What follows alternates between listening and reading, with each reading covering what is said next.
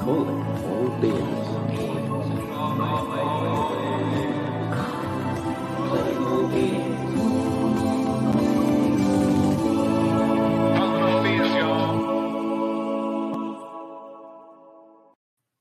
Yeah!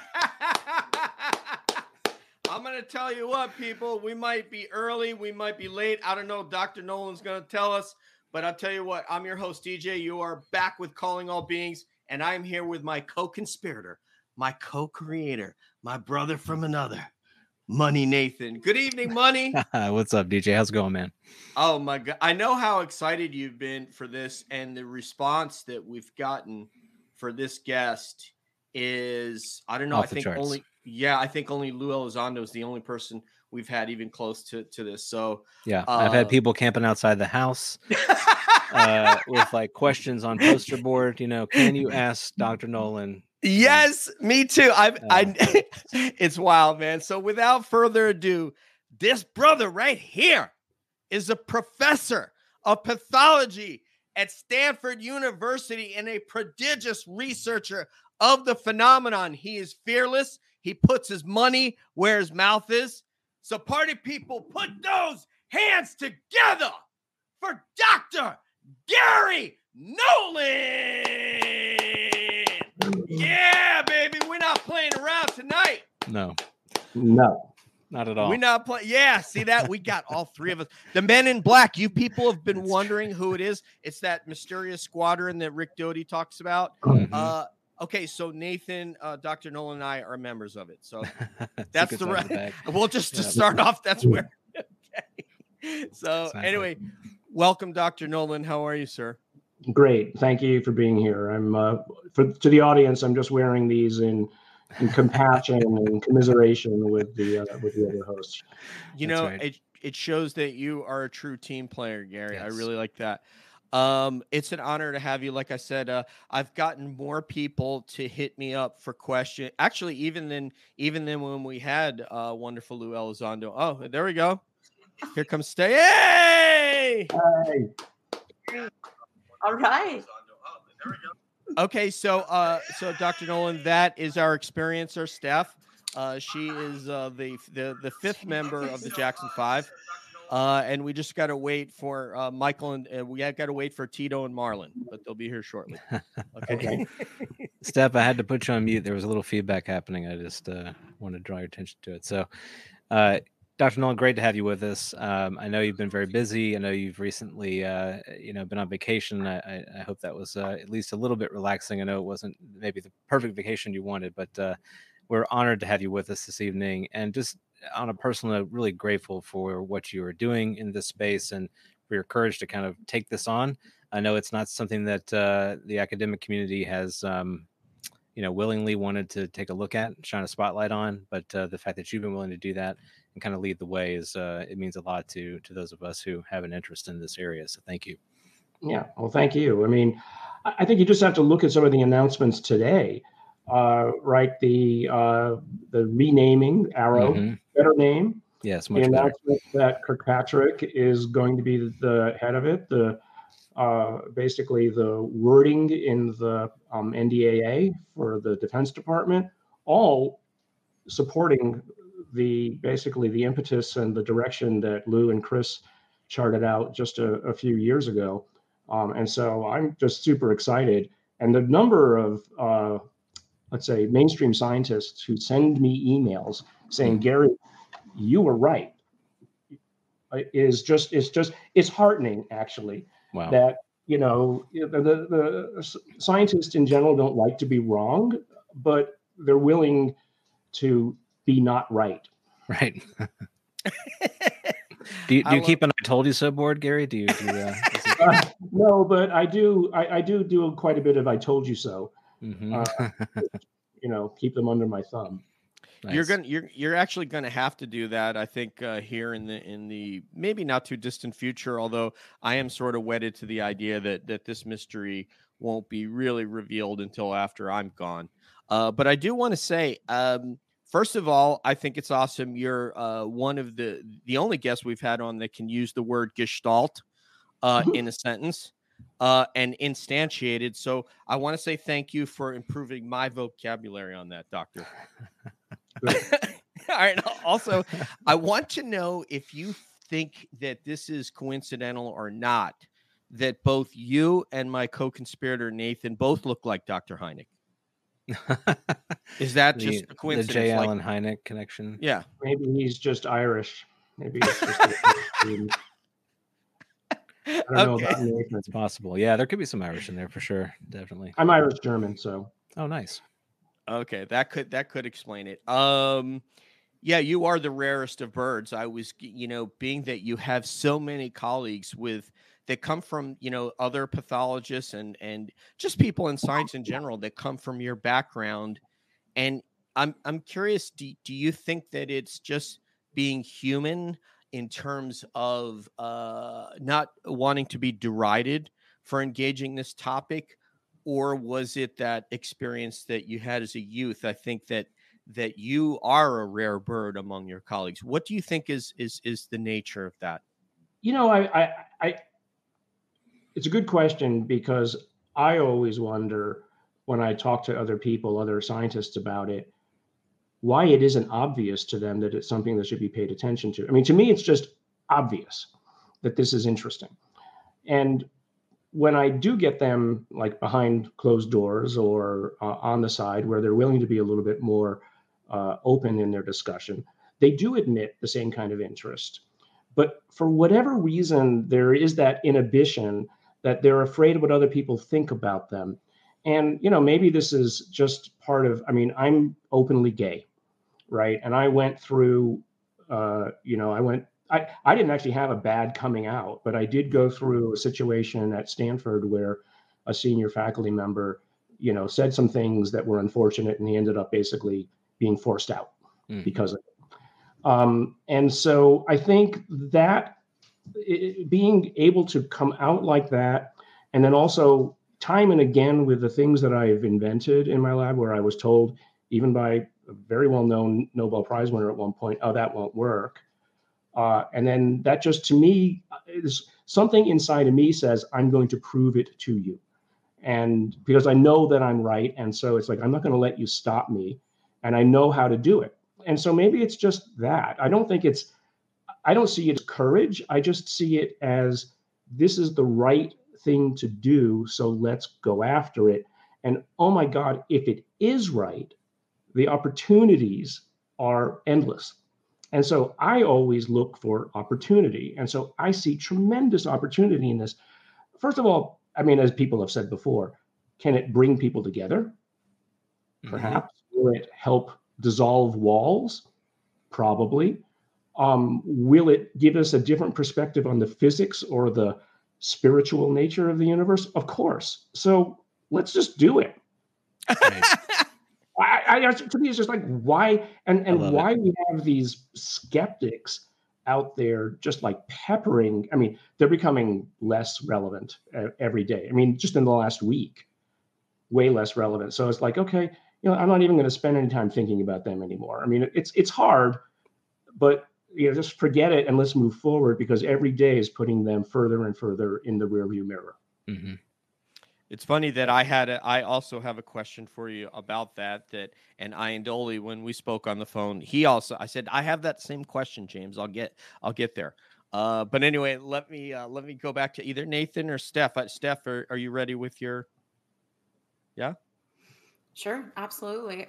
Hi, it's great to be here with all of you, and yeah, it's an honor to be in the same chat room here with you guys.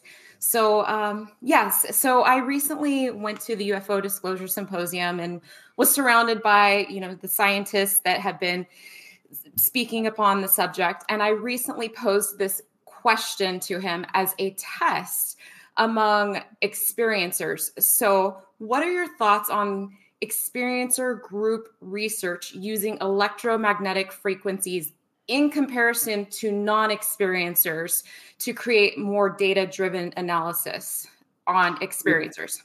What do you mean by electromagnetic frequencies? So using some sort of a detection on, say, for instance, when you're measuring electromagnetic field in your home, say, for instance, when you're, on actual experiencers and people, because they do claim that they have these electricity type static feelings happening. Okay. So, and I've actually experienced it myself as well. Okay. So let me sort of separate this then. So you're asking about two things. One, is there an area specific electromagnetic frequency change because somebody's beaming something at you? Yes. And then two, is there something coming from the inside that is being generated that you feel, and so can you detect that? Correct. Well, I think there's probably a good proportion for the latter one of the population walking around right now with those various wristbands on. Sure. And so I guess one experiment to do would be to get some appropriate group with an app that would download that data and correlate it to, some observation that they made at the time. Mm-hmm. Right. So I think that would be one way to look for the internal changes that might occur. I mean, you might not measure. I mean, the problem is we can't run around with an EMF detector, right? Like, because it's just the range of frequencies is so broad that there's no one detector that measures it all. Mm-hmm. So you've got to basically pick parts of the spectra, or you would do what I think really that Colm Kelleher often would talk about and was in all of those released BASS papers. Are they BASS or ASWAG, or I lose track, that basically using the human as the detection device. Yeah.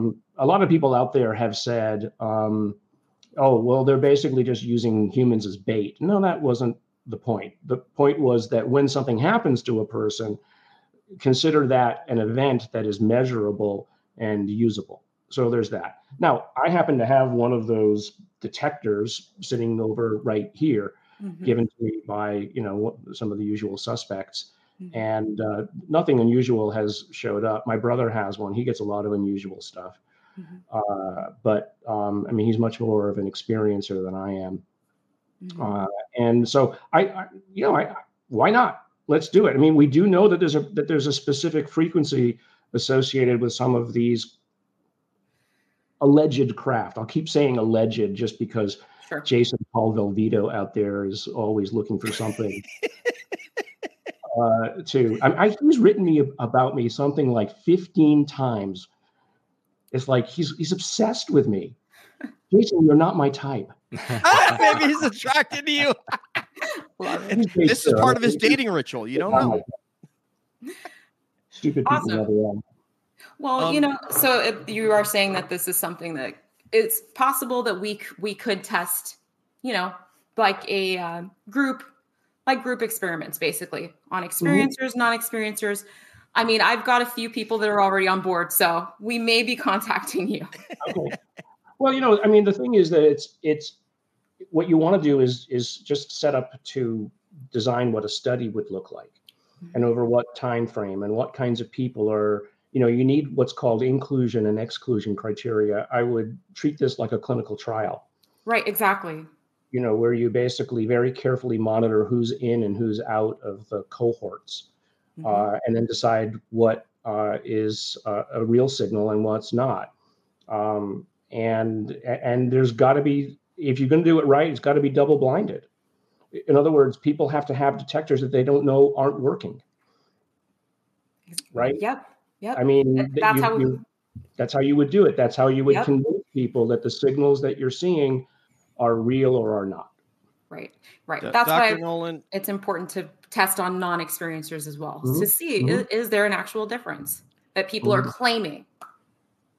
Dr. Nolan, I like to look at things from a scientific perspective also. A lot of people don't know that. Myself here. And so, I just wanted to run this by you because I had this experience. And basically, after interacting with experiencers and then going back and then finding that my workout clothing smelled like a combination of minestrone soup and French fries. So I'm curious if you've experienced anything like that. No, you're dealing with No, it's experiencers? only fine wine and filet mignon. Okay. All right. So maybe it's a different scent, but there could be something there at least that we could look at. So Nathan, take it away, sir. Yeah. So, well, I did have a prepared question, but I want to stay a minute on this experiencer topic, and because it is so important to many people. And you've mentioned before you've had some experience in your family and maybe some of your own experience. And we've had a lot of conversations with experiencers through the show. And you probably know how very personal it becomes for someone that's had an event like this, who's seeking answers. And do you have this sense that we, through efforts like your own and through what we're seeing in the public discourse, that we're getting a little closer to some of these answers? Or are we really just at the very beginning, we're kind of unraveling more questions? What's your sense there? I mean, I don't think we're getting closer to answers, but we're getting closer to admitting that the question is worth asking, right? And admitting to people who have had the experience that they did experience something real. What it means is yet to be understood, right? I mean, this is something that John Mack approached in the very same way. And so, if anything, we're relearning the lessons he already taught. But it's part of, I think, the good part of social media is it gives people that opportunity to connect that otherwise they would have been siloed, in Iowa or somewhere else where they couldn't meet these other individuals and talk through it. But I think what's going to happen or need to happen at some point, and I've seen a few papers begin this, where, we need to make a list of the kinds of people, what their professions are, what their experiences have been, and start to collate the totality of these experiences with just a pure data collection mentality about it. Because we can go back through the literature and find many examples of what have been written, but that's all biased in many ways. That's things that have been self-reported and then chosen by whoever the writer was to write about it. So there's a lot of bias inherent in that data. So you need a much more open data set that's more objectively collected and then analyzed. And so I think that's the best thing that's come out of it, Nathan, that we've admitted that it's worth looking at. The government finally, Daddy, has finally told us that it's okay to do this for mommy, whatever, if you got mommy or daddy issues, that's, they've said it's okay. And that what you're seeing or experiencing has a reality, whatever that reality is. Right. It's validating. And, on that point, I've always talked about this disclosure as really an unfolding process. There's kind of we're setting permission for each other by laying some of these things on the table and saying, this is valid. And then in response, the public is saying, well, if that is valid, then what about this? And then that becomes more valid. And so it's a recursive process. It's not just a one and done situation. I wanted to pass it over. Yeah, sorry, go ahead. Okay. Kev, so you haven't met some of the best hair on the entire show is one of our guys that works with children, and that is Kevin. What's up, buddy? What's up? Welcome. How's it going? Can you guys hear me? Yeah. Sounds great. Cool. What's up? Did you use conditioner for Dr. Nolan? Just okay, actually, I just got home. Yeah. Okay. No.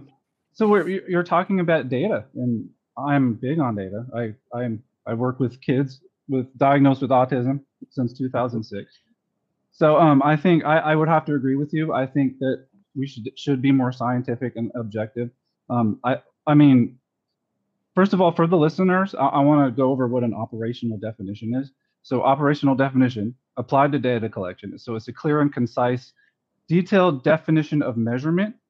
The need for operational definition, it's fundamental when collecting any type of data in science. Otherwise, we're collecting data on nothing. So Elizondo, he gave us a working operational definition of what a UAP is with his 5 observables, and that's based on specific observable and measurable data. That's what he's calling for. So does having that operational definition, do you think it devalues data that was collected prior, especially those that might have been collected using interpretation and speculation. Yeah, I don't think it devalues it. I think it gives us a chance to recontext it. To go back and say, well, did which of these did it meet? But one of the things that Lou is doing, and I've come to meet a fair number of people, let's say on the inside, who have they have a way of talking about this stuff with a lot of acronyms that are very militarily inclined, which is fine because that's their job, that's their profession. And so they're applying that approach to this, and they love lists, and they love things that they can check off and fix it in categories. The only thing I would add to Lou's list is a number 6, other. Wow. As a bucket into which we throw things that didn't fit those for later contexting to make them 6, 7, 8, and 9.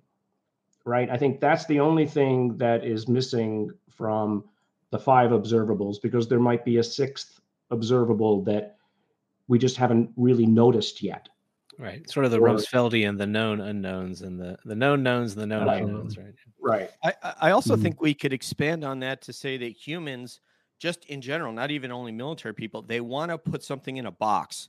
And when they're looking at something that they have no box to put it in, that's when either something positive can occur, positive meaning a discussion like this, and something negative could be saying it doesn't exist, it didn't happen, it's not real. Yeah, a lot of that is our culture of reductionism also. We tend to do that. That's just how we view everything. Mm-hmm.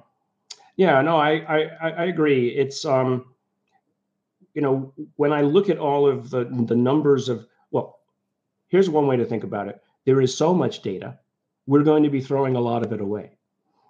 Right? I mean, just look at the number of sightings that are occurring, every day. I mean, not all of the videos that are put up are hoaxes, and they seem to be put up by credible people, and it's just like, okay, well, if it's a hoax, who cares? I mean, you're not getting that many views.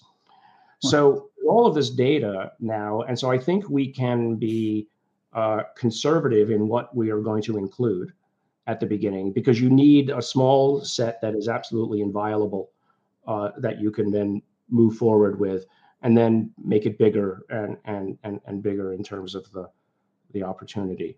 I know from other, let's say, places that there is so much data already on the inside that if any of that were to get outside, it would keep several research institutes full-time occupation. Wow.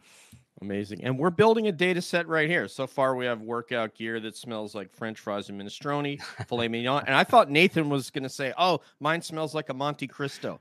But actually, we have a real treat for you, Dr. Nolan, one that we've been waiting for to have a dialogue with you. And we're very proud of her. And that is our researcher, a study of UAPs, the host of Deb's Data Dojo, right there at the bottom of your screen. Deb.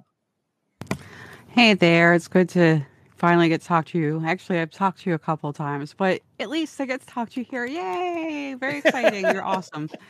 So I guess I'll go into my first question. My first question was that it's been said that the CIA came to you to do the research related to the brain and to study I can't say it.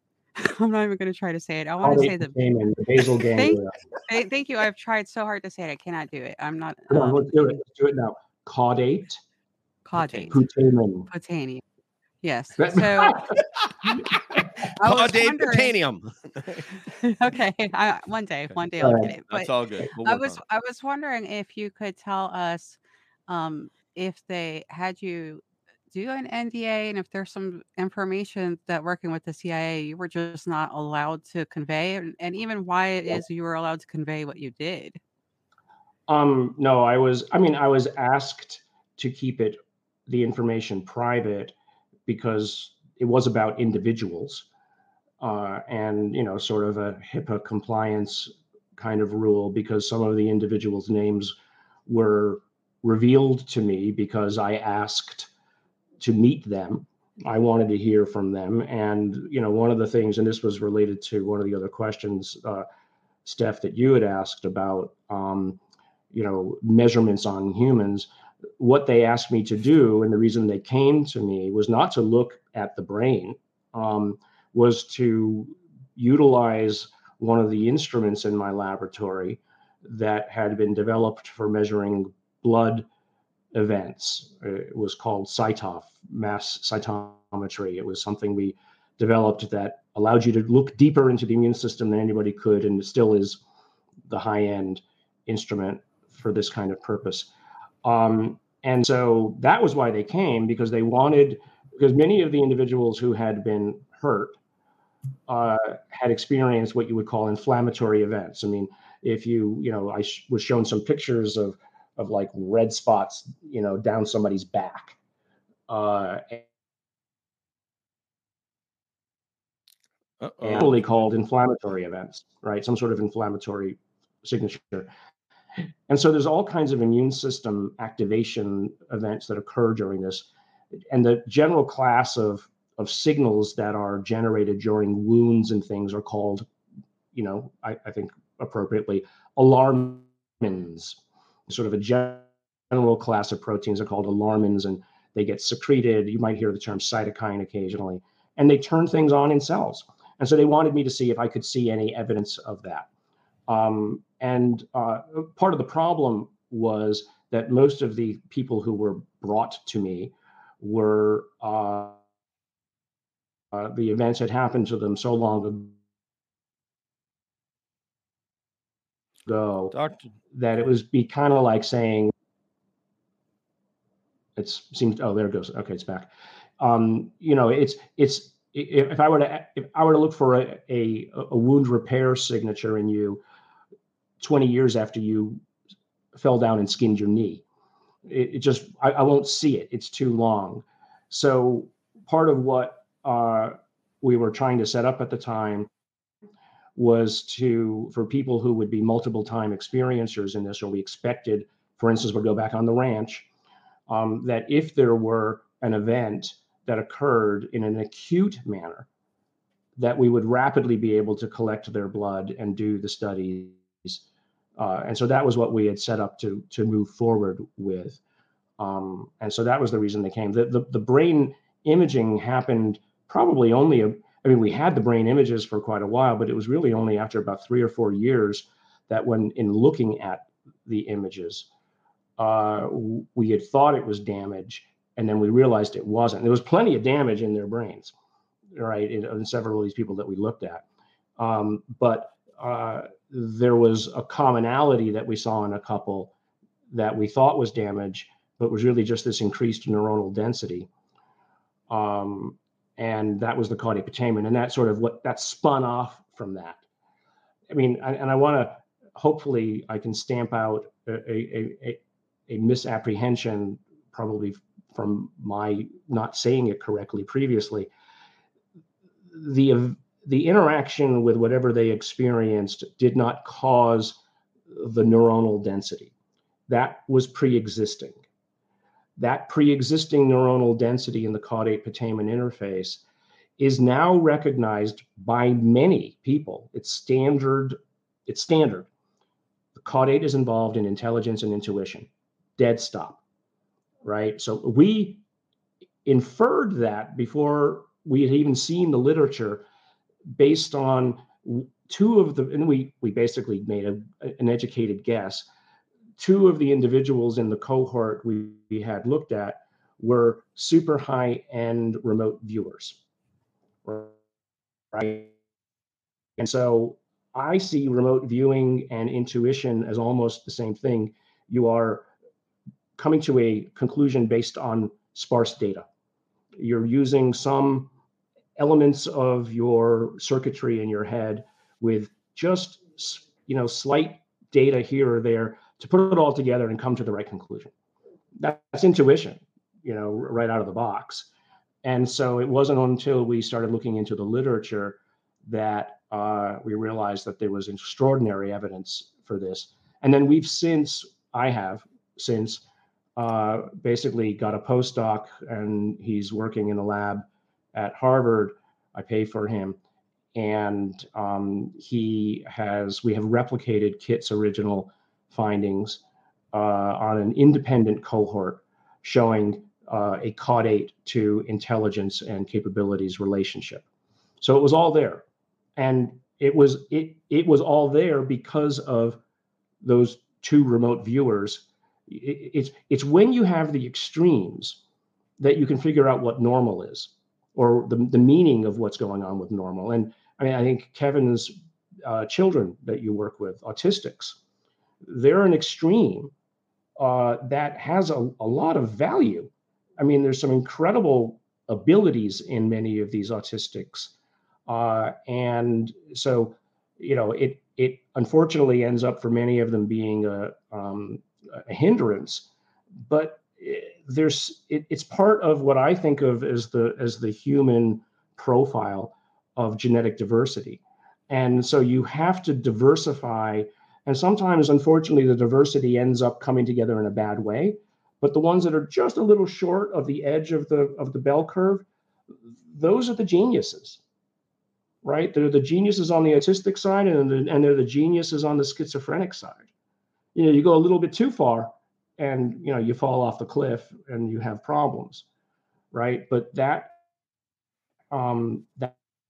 diversity is necessary. So what's fascinating about both autism and schizophrenia is that when you look in the brain as to which areas of the brain are altered, or there is some what it's called pathology, but I think that's the wrong kind of word. I don't want to be all woke and everything, but it is the caudate putamen is damaged in these individuals. So again, coming right at the brain as being incredibly important for perception and integration of information from your immediate surroundings. And this is where I've posited, complete speculation, that this is where whatever the antenna is that the remote viewers use integrate information, and it's overlaid onto one or more of the sensory systems inside of these individuals' heads, and then somehow it reaches perception. And what I've again also speculated that if that's true, and there are proteins that design people's brains in certain ways that creates better antennas, let's say, those proteins have genes, and those genes are heritable, which means you should be able to track the genes if you get a sufficiently tight cohort of individuals who have it, and specifically families. Family genetics is absolutely essential for this. You increase the signal. And so what got me all excited about this was that in our cohort, we had a couple of husband-wife pairs, both of whom had it, even though it seems to be only found on average at about 1 in 200 individuals. So here in a cohort of 20 people, you had two pairs of husband-wife who both had it, and at least one or more of their children had it. The statistics just doesn't work for that, right? I mean, it's 1 in 400, 20 times 20 for two people coming together out of it's just pure, it's just how you do it.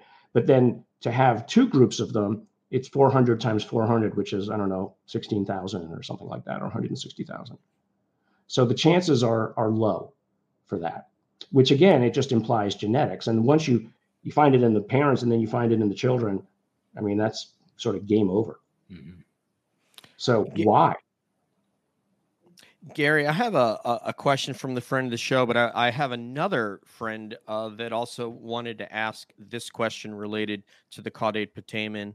And I think what he's asking, because I don't have it here on a spreadsheet anymore, is there, have you seen with remote viewers specifically, do you have a data set that would reflect whether there's an enlargement of the brain or a different shape or anything relative to the caudate putamen about remote viewers specifically? No, we don't have enough. We don't have enough data. But this is the reason, though, for doing the studies with the Harvard group, is that what we've done is we now have identified online databases for MRI images, where many of these MRI images are associated with metadata, which is tests of people's, intelligence, fluid intelligence, crystallized intelligence, emotional states, et cetera, et cetera. These are all online databases. The British and the Germans are the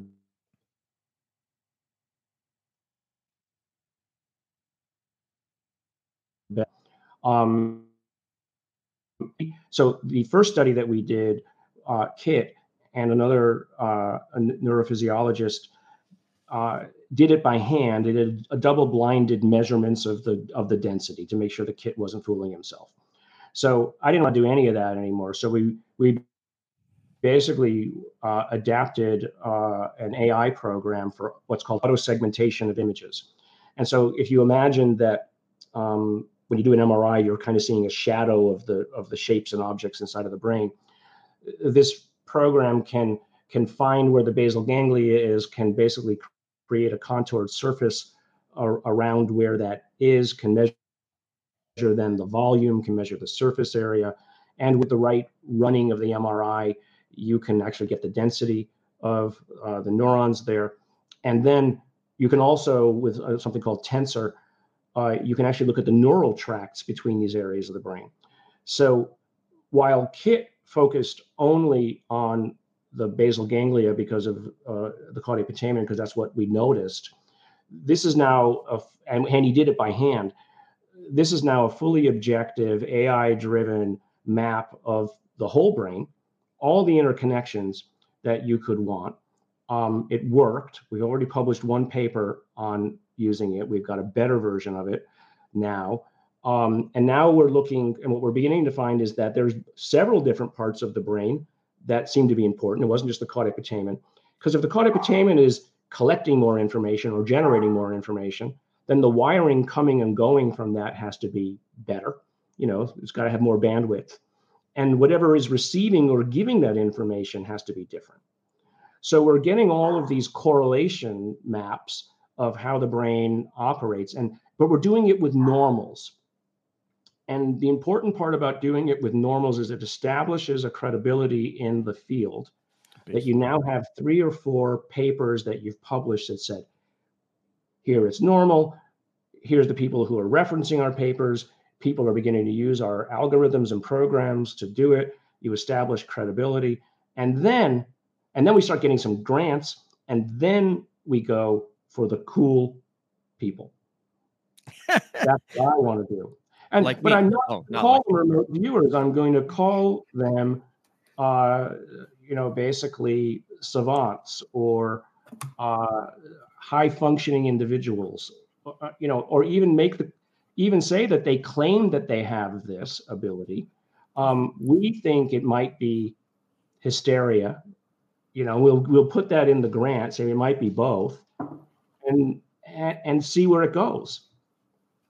And then you just fight it through the review process. I mean, you usually will get something back, and they'll say, "Oh, this is rubbish," and then you call up and you whine, and you go, you just go back and forth, and that's just how it works. Doesn't matter whether it's mainstream science or this, or you find somebody wealthy enough who can fund it out of their pocket, and there's lots of those people actually. Nathan. No, I'm just kidding. All right. So this question right here, Gary, is on behalf of experiencers. This is our friend Maxie McCabe, who's a multiple-time experiencer. One of them was kind of like the altitude over his house is the one that you've described. But what he's asking is, let me make sure I get this right. White areas of the brain were described as similar to MS. MS can cause pudendal nerve damage affecting sexual sensation / function. Where any subjects, so I think what he's asking where I think he's thinking that other experiencers that he's communicating with after having these prolific close contacts are having an issue with the sexual organs and feeling and that they've lost. And he's wondering if you've been able to find that in any of your studies. That question was never asked, nor that information offered by the individuals, to my knowledge. And I have begged Kit many times, and he says one day when he dies, he'll give me all the data, but he doesn't want to do it until then. He's promised me his server. I said, okay, fine. But I mean, I think seriously though, when I say that it looks like MS, MS is kind of random. It's immune inflammation that managed to start attacking the myelin sheath somewhere, and it's just kind of random around the head, like metastasis of cancers in the body. They kind of go in certain places, but they're, more or less, can show up anywhere. And this damage, but the damage that you see in an MS MRI, and I have a family member with MS, is basically dead tissue. It's scar tissue. And so an MRI of some of these individuals who were hurt in the brain, it is dead tissue. It's just, there's just no two ways about it. So when I say it's like MS, I'm actually not speaking, when I say that, to the general public. I'm speaking to a doctor who understands exactly what I mean when I say that. And so they understand, oh, this is damage. Boom. And it's randomly, it's sporadic, and it looks like this. So I've not seen anything directed, but that was what attracted us to the caudate putamen, because that was the commonality. That was the dense region, the white region that looked like damage. But then when we looked closely, we realized it wasn't damage. Good. I can tell all those people who think that I have brain tissue damage that it's not. So I'm glad. Thank you. Let's pass it over to our UAP experiencer, Steph. Perfect segue. So on the implant subject, I have been a very up close experiencer myself, along with my mother, my sister, and my brother back in the 80s. So my question to you is regarding MRI scans. I personally have had MRI scans with and without contrast. Through those, I have found 2 artifacts told to me by the doctors that they are artifacts. One is shaped this as an upside down tear. So a tear, but upside down on my left side. And then also I have another one that looks like it's the size of a grain of rice within a circle. Okay. I'm going with the idea that they are just artifacts, but I'm taking this on with further testing and different scans other than an MRI. Where and how deep? So on the left side, it would be over my chest area. And then it's also on my left side, almost on the outer wall. Okay. But these were both in different dates and different scans. And this question isn't about myself. It's just letting you know, hey, look, I am researching this on my own terms. Right. I'm not being an alarmist. I'm not trying to scare anybody, but I am doing the work myself to try and figure it out. And I know that you're an experiencer yourself. So I'm curious as to if you've had any MRI testing as well. But I'd like to know what your thoughts are on those 2 artifacts that they have found. Right. So pathologists and radiologists generally call those phantomas, phantom cancers. They're not, but they call them phantomas, and they generally don't think of them as anything to worry about, especially if on subsequent scans they haven't changed where they are or their size. Usually the placement and where they're found can tell you, for instance, that it's not cancer. If it were found in the lung, those are generally thought of as what are called granulomas. And it might have been an incipient tuberculosis cyst that was encased by the immune system, and that was the end of it, right? So, all I would say is, if I would say this to anybody out there, if you do decide that you want to get something removed, make sure you do it with a doctor who sends it off to pathology first, right? Yes. Don't have it taken out and send it to, MUFON. Right. And I had a situation where somebody did exactly that, and then they sent it to me, And I said, okay, this is nice. Where's the path report and where's the consent form? Oh, do we have, oh, we don't have that. I said, okay, what's your address? I'm FedExing this back to you tomorrow. Right. Mm-hmm. I can be arrested for, you know, especially if that person gets cancer later. Mm-hmm. Nobody thought to test it. So, you know, this whole notion and idea of implants I find fascinating, but again, we don't have an approach to systematically examine them, right? I mean, one of the things that I'm hoping to be able to set up at some point, and when I say at some point, meaning it's actually coming, is a pipeline of analysis, a regimen that things can be put in the front end, and the data is systematically collected, and then, you know, analyzed because everything was done the right way. Mm-hmm. You know, Lear doing it here and somebody else doing it there, another person doing there, and said it looks like this and it looks like this, and it moved, and it had tendrils, and you know, and it was talking to me or whatever, and it moved underneath my skin. I just can't. I can't deal with all of that. It might all be true, but it's not something that is going to do anything except get anybody who you want to pay attention to it to roll their eyes. And so, you know, that's been my push that I mean, but I had a conversation about this with someone just the other day, somebody like really up there. And I said, look, they say, well, we should be able to find transmitters and stuff in it. It's emitting radio frequencies. Well, maybe it's not really anything real. It's just a hunk of metal and it's emitting a radio frequency because it's acting like a battery because you've got it in liquid. You've got two different metals and it's acting like a battery. And so you're getting a slight emission of a signal is not anything, right? So let's just forget about that. But if you were a higher level intelligence and you wanted to make an implant, are you going to make it so friggin' obvious that it looks like an RFID chip? Probably not.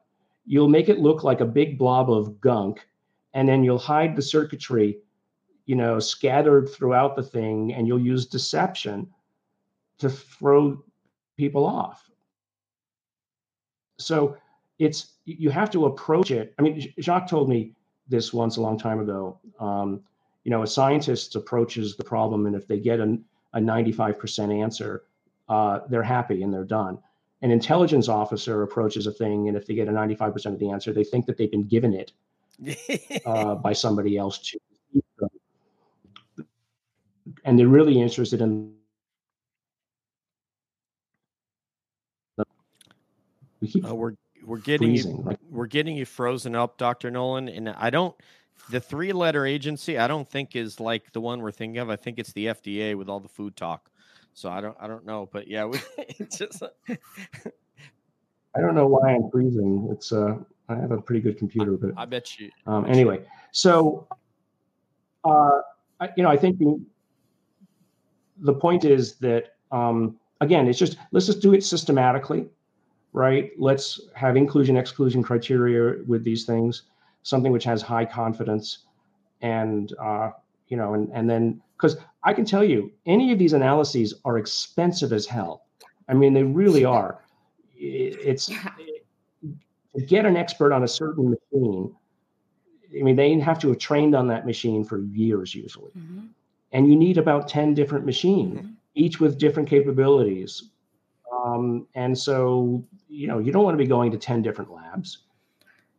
So we've identified one place that does have 10 of these machines, and then we'll sign a deal with them that will allow us to bring all of the stuff, one after the other. Well, as soon as to do it systematically. Oh, there you go. I'm sorry you froze. I thought you were sorry. Yeah. All right. Let me pass you over to. No, I'm here. Okay. I'll keep moving like this. Yeah, there's just it's an internet thing. That's what it's not a. It's not I get very, but I get very red when I drink. Yeah, we're gonna have to prevent you. I mean, if you're on cough medicine, I'm sorry, we're gonna have to not allow you to drink wine tonight, doctor. Too late. All right, Money Nathan. All right, cheers to Dr. Nolan. Money Nathan, it's all Indeed. you, brother. Yeah, so I mentioned at the top of the show, I had a lot of folks kind of reach out to me with their questions, and this one kind of kept popping up. So a lot of folks are wanting me to see if you might be willing to speak more specifically to Tim Taylor from American Cosmic. And, he seems to be someone who, spends a lot of time either looking for or spending time with prime contactees like the Bledsoes. And you may be familiar with a story where, he provided them with either a metal or a quasi crystal or something, which helped to identify whether they were experiencers or not experiencers. Does that resonate with you in any way, or have you heard that story? Or I know a little bit of this story. Sorry to the audience. I had COVID a couple of weeks ago. I know Tim very well. He's a very close friend, great guy, and really dedicated to all of this. I think his interest in this is because, from his position on the inside, he has seen things, right? And that, like many of these individuals, they've gotten close to the legacy programs, close enough that they know it's real. And so I think, and I know him specifically, he is very interested in the spiritual aspects of things. And so, he converted to Catholicism and all. And so he's looking for meaning. And, we're not getting meaning from most of the rest of our lives, and we're not getting meaning from even going to church. And so we're looking beyond. And so I think he's looking for fellow travelers, and he's bringing them together. And because he knows he can't have these conversations, at the Aerospace Corporation. Right. It's, you can more now, but, 6 or 7 years ago when I visited him at the Aerospace Corporation, we couldn't talk about any of this stuff. I couldn't even go to the bathroom at that place without a guard standing outside the door. Wow. That's how locked down that place is. Incredible. Well, just as a follow-up to that question, thank you so much for speaking to it. We've heard reports of anomalous physiological and psychological effects following exposure to some of these purported exotic materials, such as like electrical sensation, increases in the experience of synchronicity, the download term that you hear within the UFO circles. Just to kind of speculate here for a second, are these metals potentially biotechnologies, or do they possess any kind of biological properties to your knowledge? I couldn't tell you. I wouldn't even begin to speculate. I think maybe, speculate. If I were to think of them, I would think of them as focus devices, right? That you focus on something and you think about it, and it could just as well have been a rock from your garden and somebody told you it was from an alien craft. And because you focused on it, it sort of like in that remote viewing sense where people will focus on just random numbers. And this was Jacques Vallée's idea of how to do it, indirect remote viewing. There's a different term for it, but that might be part of what's going on here. That it's kind of like you're allowing yourself to activate. In clinical trials, you can give somebody a fake pill and they'll get better. Right. So wow. This might be similar. I don't know. I'm just guessing. Sure. Now, there might be amongst all of these things a true biotechnology or a true technology, but whatever that is, it's at a much deeper level of technical capability than I think even if we were to look at it and know that's what it is, that we'd be able to understand it. So there's this sort of intentionality, this mentation kind of quality to it. Maybe even the idealistic metaphysical model rather than the materialist metaphysical model. Is that something that you've entertained? Or? Yeah, sure. I'm willing to enter. So even before I got into this area, people would ask me when I would go give talk somewhere, and I'd go talk to the graduate students and postdocs at lunch, and they'd say, how are you so creative that you've got all of these patents and come up with all these ideas, blah, blah. And, I say, well, what I do is I list you to be a good scientist, you need to be able to list all of the possibilities. And I would make the joke all the way down to micro dwarves that run the universe. They are the least likely to be true, but they should be on the table, right? And then you need to be able to mentally rank order all of those things, and then mentally find a reasonable cutoff that said everything below this is, untestable. Not wrong, just untestable. Here's a region that is possible and testable, but I can't do it right now. And here's the region that is testable and accessible. And that is, I think, an important part of all of these discussions, is that being able to iterate all possibilities and then rank order them and just put some things to the side to say, I can focus on this. That's all I've ever wanted to do with this, which is why the skeptics of the world, and I won't even name them because I don't want to give them, it's like saying the devil's name 3 times. And we don't do that here. In the middle of the Pentagon. Yep, exactly. Puff of greasy black smoke and faint smell of brimstone. And so I think that as long as you do that, it armors you against the skeptics, because you can always say diplomatically, I didn't say that's what I said it was. I'm just saying it's a possibility. Right. So you're the one who keeps harping on one conclusion, but they get you drawn in to claimed was a conclusion. And so that's why you just need to walk back and step back and say, no, here's all the other possibilities. You come up with some ideas now. Right. Come up with ideas that aren't just not the weird. Excellent. Well, thank you. Force them to expand their boundaries. When Nick West can admit certain things like this, then I will respect his opinions. Until then, he's not a scientist. Not happening. I've said this since we started the show. Nathan's heard me say, I said, I don't not like the guy because he's a skeptic. We need skeptics. We need that. But he's intellectually dishonest in his approach because he's already decided what it is, and everything is geared toward proving it's not what, in many cases, very credible sources have said it is based on actual data like Tic Tac. It's so absurd to argue that, and people still do it. That approach in any PhD program at Stanford, he would be booted out in the second year and given a master's. I could care less what he thinks. Let me move on to Kevin, because I actually do care what Kevin thinks. Here's the thing. I'm a skeptic, but it doesn't. Nathan's a skeptic. I can't have a conversation. Right. I'm willing to move beyond all that too. I think that's just a product of culture too. A lot of that. Honestly, so I'm looking down the future, and I want to know that, do you think that understanding this phenomenon is going to excel us in a direction in history that we as a species are naturally destined? Or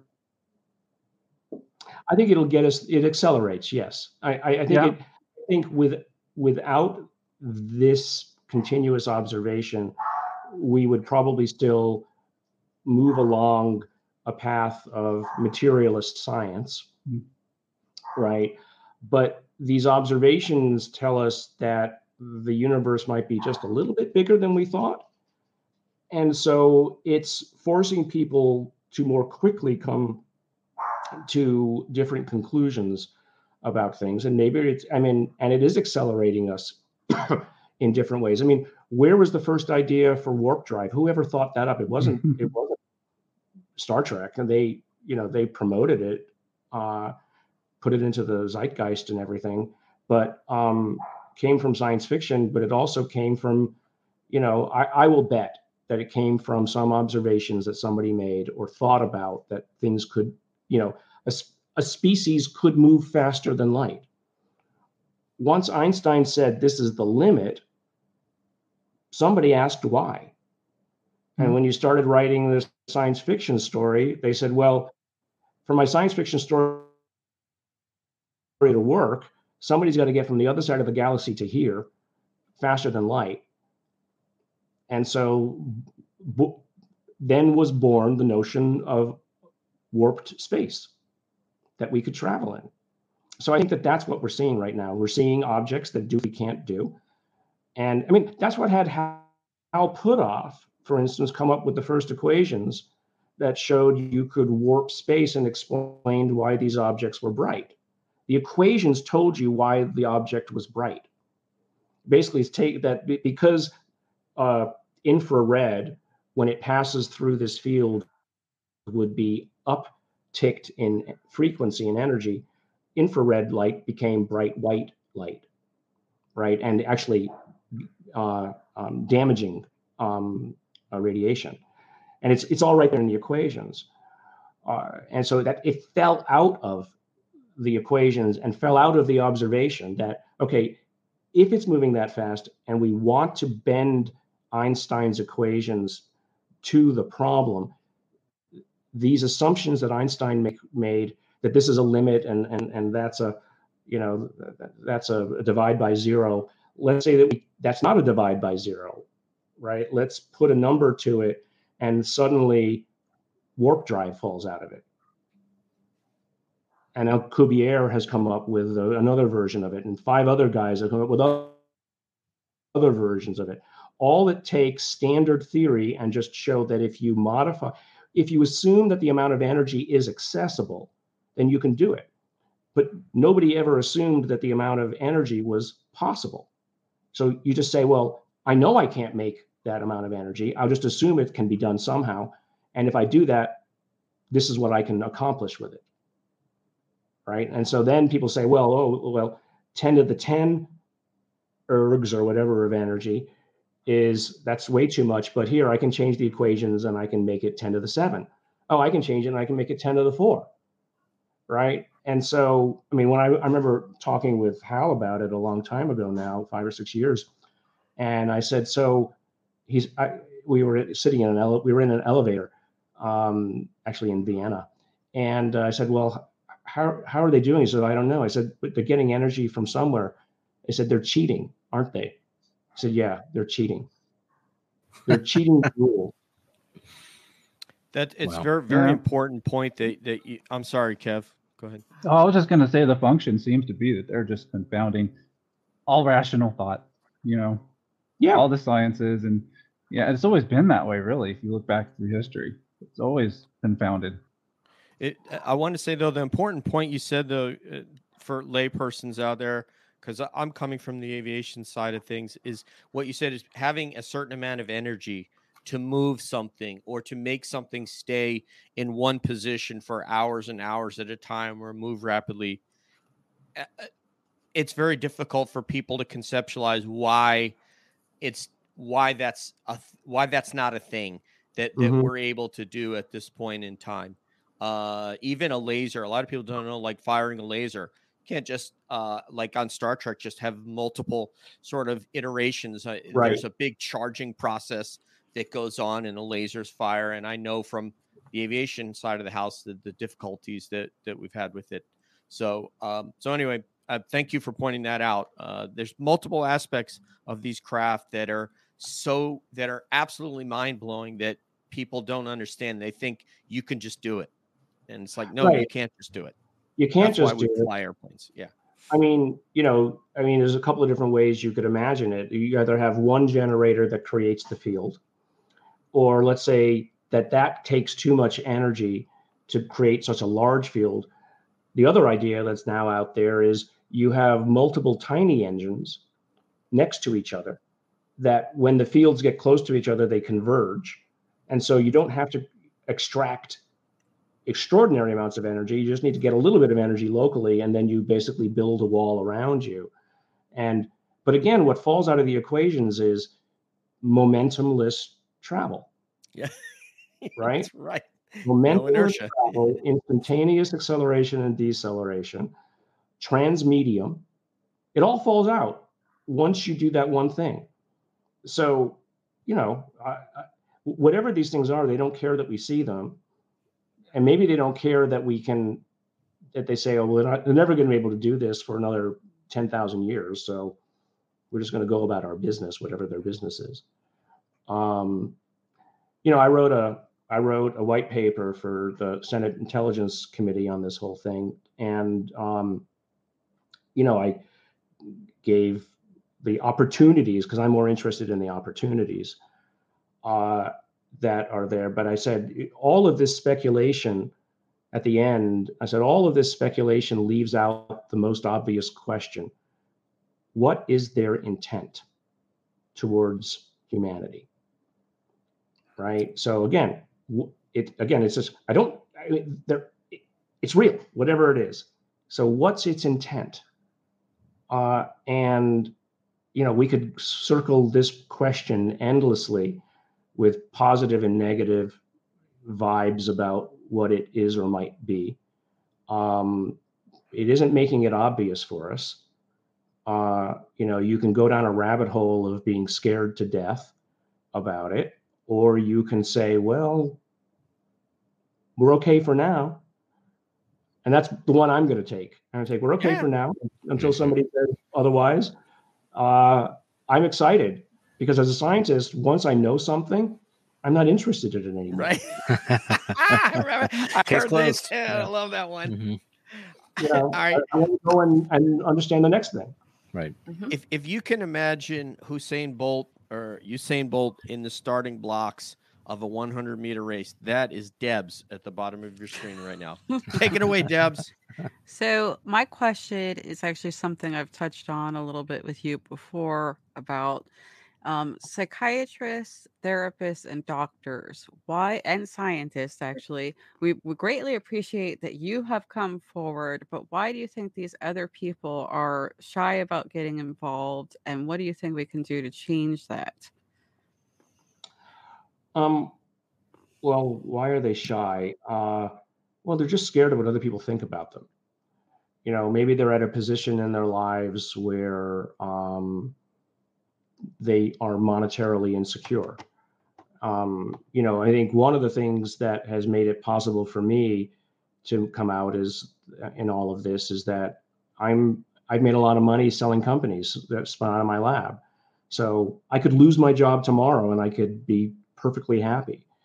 But all of those successes perhaps made me a little conceited or arrogant about what I can do. I feel like I can do anything. So I think that's what we have to get across to people. And I try to instill in my students is you can do anything. Just say you want to do it and make it your purpose. And don't be afraid.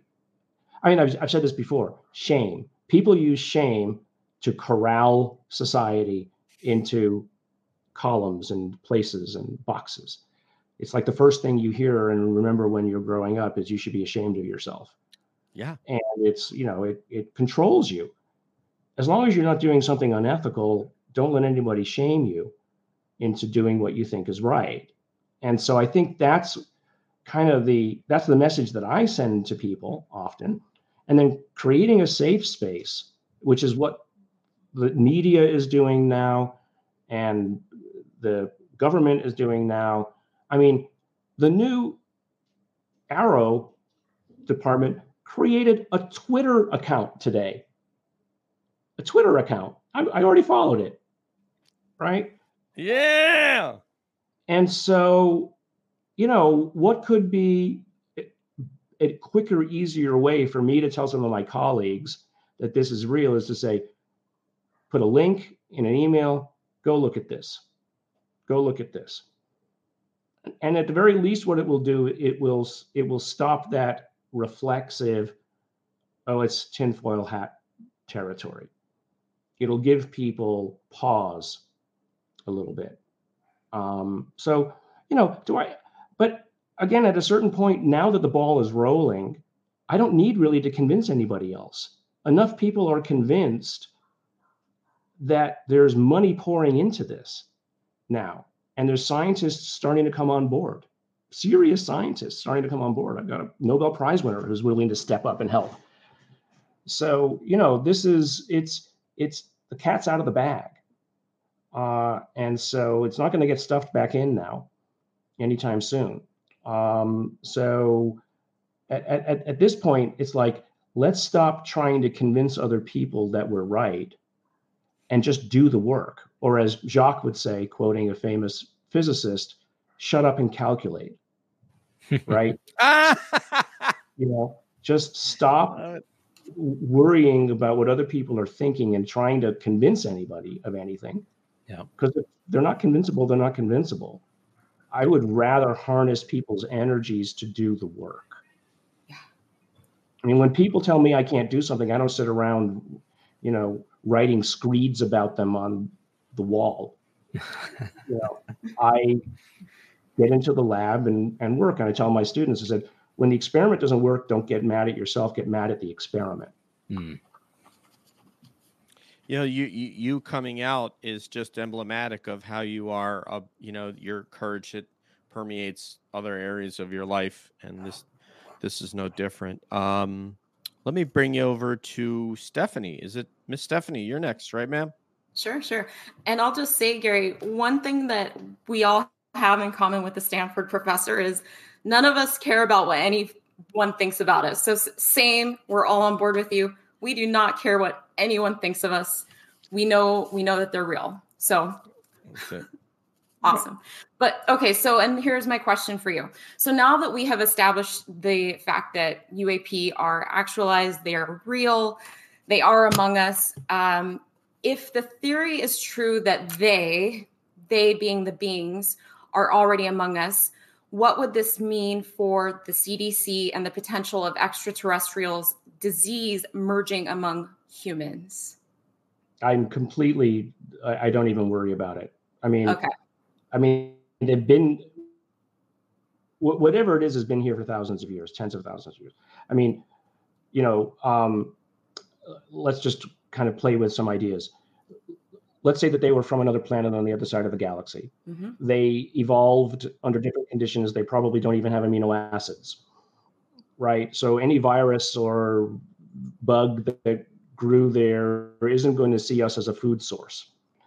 But if they evolved here from some prior human species, or let's say, unbeknownst to us, some dinosaurs became intelligent and went underground or flew off somewhere and came back, and now they're 100 million years old. Again, very little chance of cross species jumps at that. I mean, stuff happens. COVID happened, right? Pangolin and bats.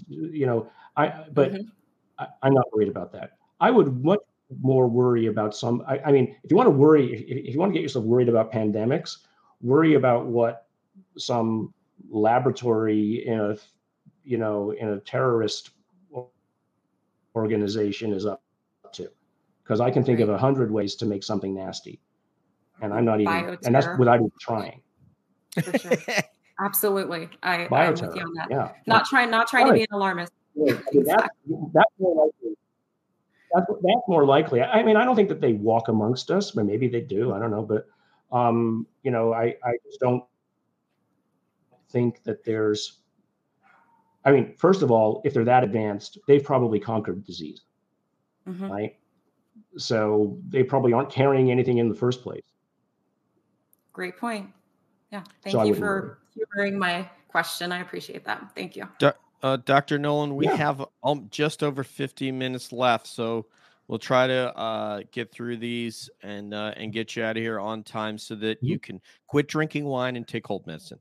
But anyway, all right. So my understanding here is that you did meet Chris Bledsoe and were witness to an unexplainable experience. And sort of like without being too. I don't remember meeting. Oh, Chris. You have not? No, I don't think I mean, if I did, I think I met him once at Tim's house, in North Carolina or somewhere. Yes. I can't yes. remember. Okay. I think I met him once. Okay. Let me make sure, because I may have this all wrong. My understanding was you were on the property, or you had an unexplainable experience while in their midst or on their property. Not. Okay. So you don't have such an experience. I don't have an experience with him. No. Oh, okay. Well, then I was gonna ask you about that, but if not that, I did. The aliens wiped my memory. Well, don't worry. I mean, this show is well aware that during my abduction experience, I offered for them to do tests on me, take DNA, and they said no and brought me home. So I don't know. I was offended. I was told that before you got abducted, you had hair. I did. Maybe that's what they took.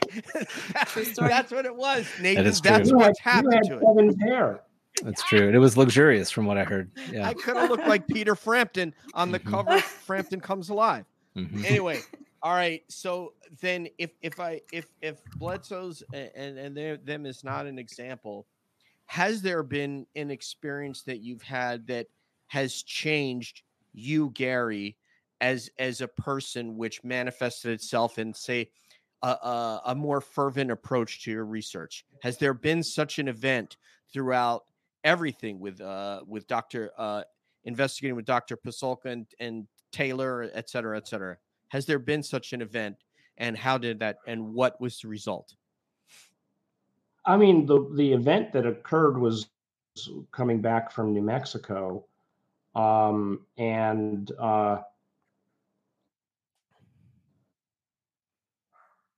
luggage that I was worried about, that something we had found, and of course it had to go through security, and I was worried to death about it. And as my backpack went into the machine, the whole machine just shut off. And I was like, oh my God, they're going to take my bag apart and they're going to find it and they're going to ask me what this thing is. And then I'm not going to have an explanation for it. And so there was like a kebab going on. Everybody's like, why did this thing shut off? And they, said, wait there. And I said, oh, my plane. And, they took my bag out and they turned it on and they ran it back through and nothing happened that time, second time. I made it through. Wow. I was sweating. I went in and, Diana and Tim were sitting in the bar having a drink. I still remember. And I was just sweating. I said, I need a drink. I went back and I said, Jacques, what do you think, what could have happened? Why? He said, well, maybe your intensity turned it off. You were so worried. I don't know. It was, so that changed something for me. I've spoken about that event in London that I had, waking up and having something, basically speak in my head. I had an event. I don't think have I talked about this, where I woke up and I felt like I was, somewhere out in the middle of the stars, and I looked around and I said, where am I? And I said, oh, that must be where I am. Because I was worried that I would not be able to get back. And then I just felt myself going right down. And I remember specifically feeling like I was coming down through the roof of the house, and I woke up. So that was an event. Was it an out of body? Was it just a dream? I'll never know. Right? I'll never know. But I remembered it. Right. Sure. The little people in my bedroom, I remember them.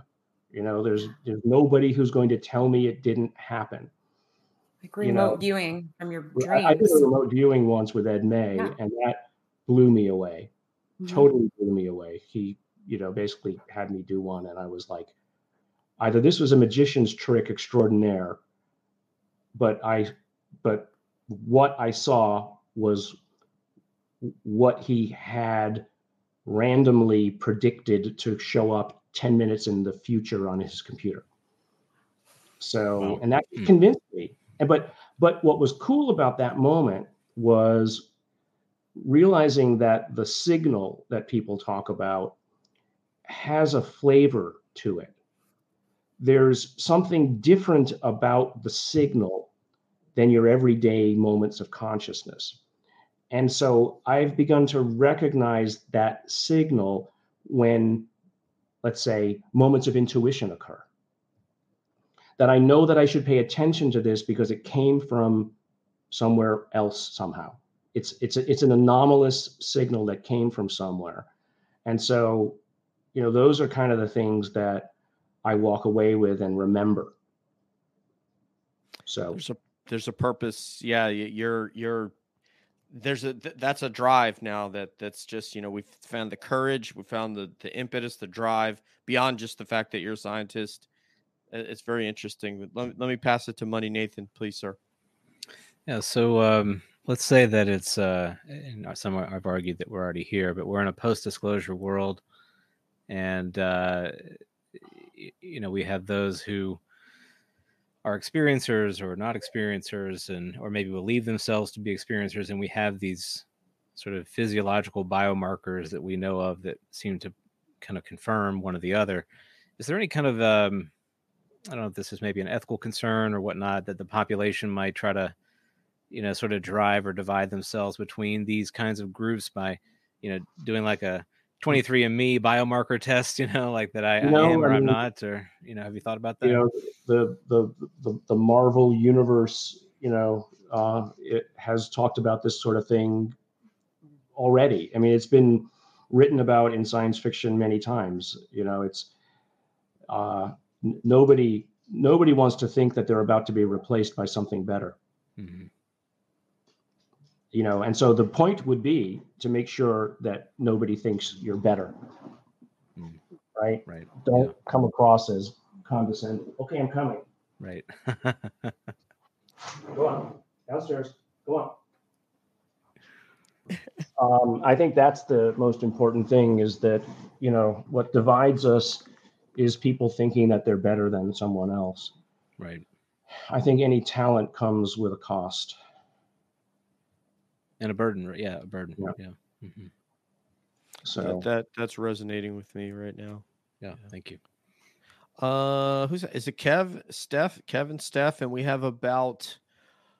got about 8 minutes left. All right. Well, I was going to go into Jungian archetypes, but we don't have time to go into Jungian archetypes. So I'll just keep it. I'm fine with Jungian archetypes. Oh, you want to go there? All right. Let's do it, Kevin. Okay, so here's the thing. I noticed that the saucer has changed into a tic tac, or into a shape of an egg. And I think Jung would be very, very interested in that, because he was also interested in alchemy.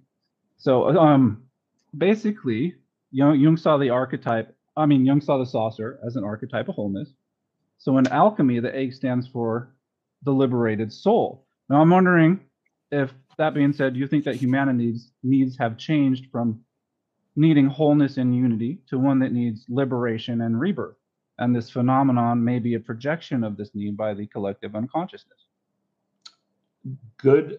I mean, it sounds like a decent hypothesis to me. How would you prove it, though? How do we prove that?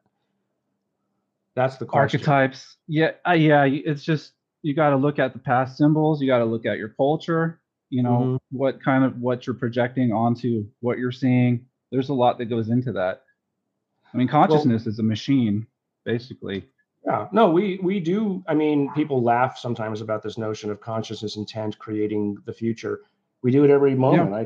I pick up this glass and I've changed quantum reality by my intent. Yeah.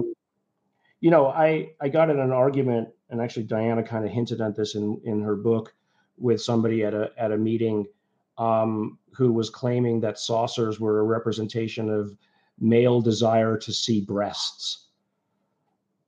And I just blew up. That's just so. I said, wait a second, I saw such a thing, and my persuasion. I should have seen something a different shape, without being explicit, right? So why do you think, it was so condescending to say that everybody's what they thought they saw was fake, and it was just their outer manifestation of their inner sexual frustrations.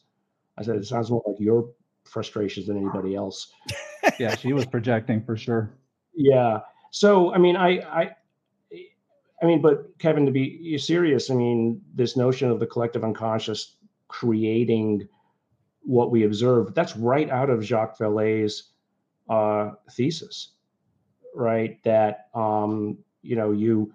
it gives, or what Colm Kelleher would often say, it gives you back what you want, what you give it.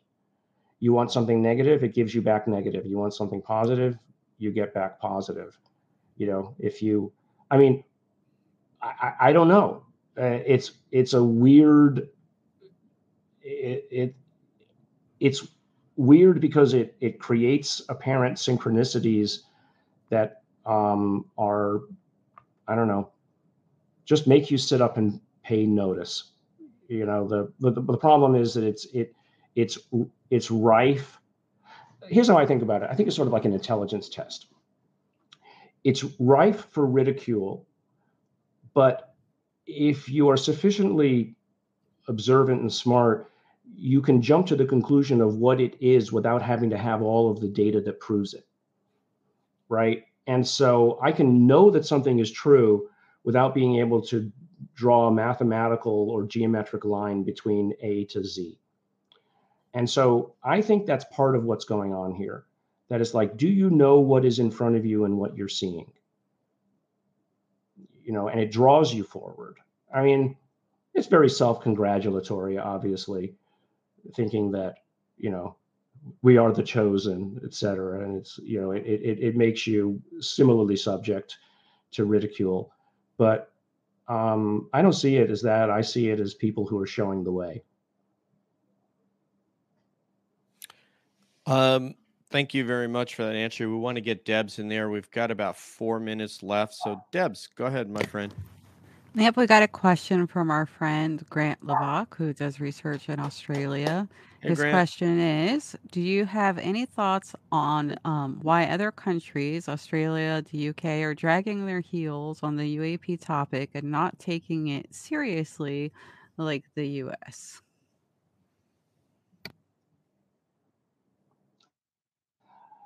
Well, the British. I was born in England. We left because of the conservative nature. I was born in Liverpool, and that was kind of like, you might as well. It's like the Harlem of England. I think they're just conservative. They haven't. I just call it conservatism, right? I mean, they're just more conservative about this stuff still.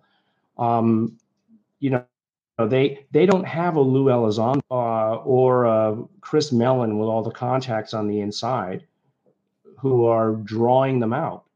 And to be quite honest as well, they don't have the research programs going on that we do, right? So they don't have the raw material from which to draw somebody who is going to reveal all. We have apparently extensive programs that have been going on. Right. And so lots of potential whistleblowers. I mean, Congress wrote those whistleblower laws because they just wanted to shut Lou and Chris up.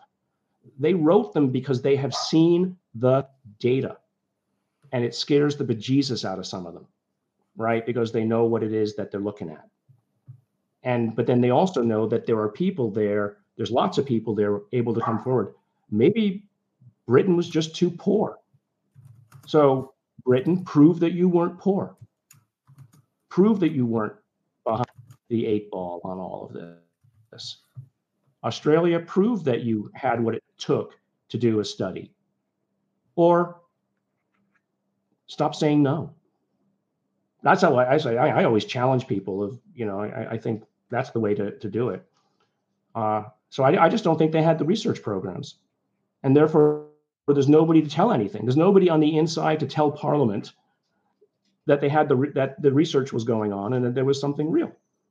We have lots of people stepping forward and telling them. I've said to people, I think that's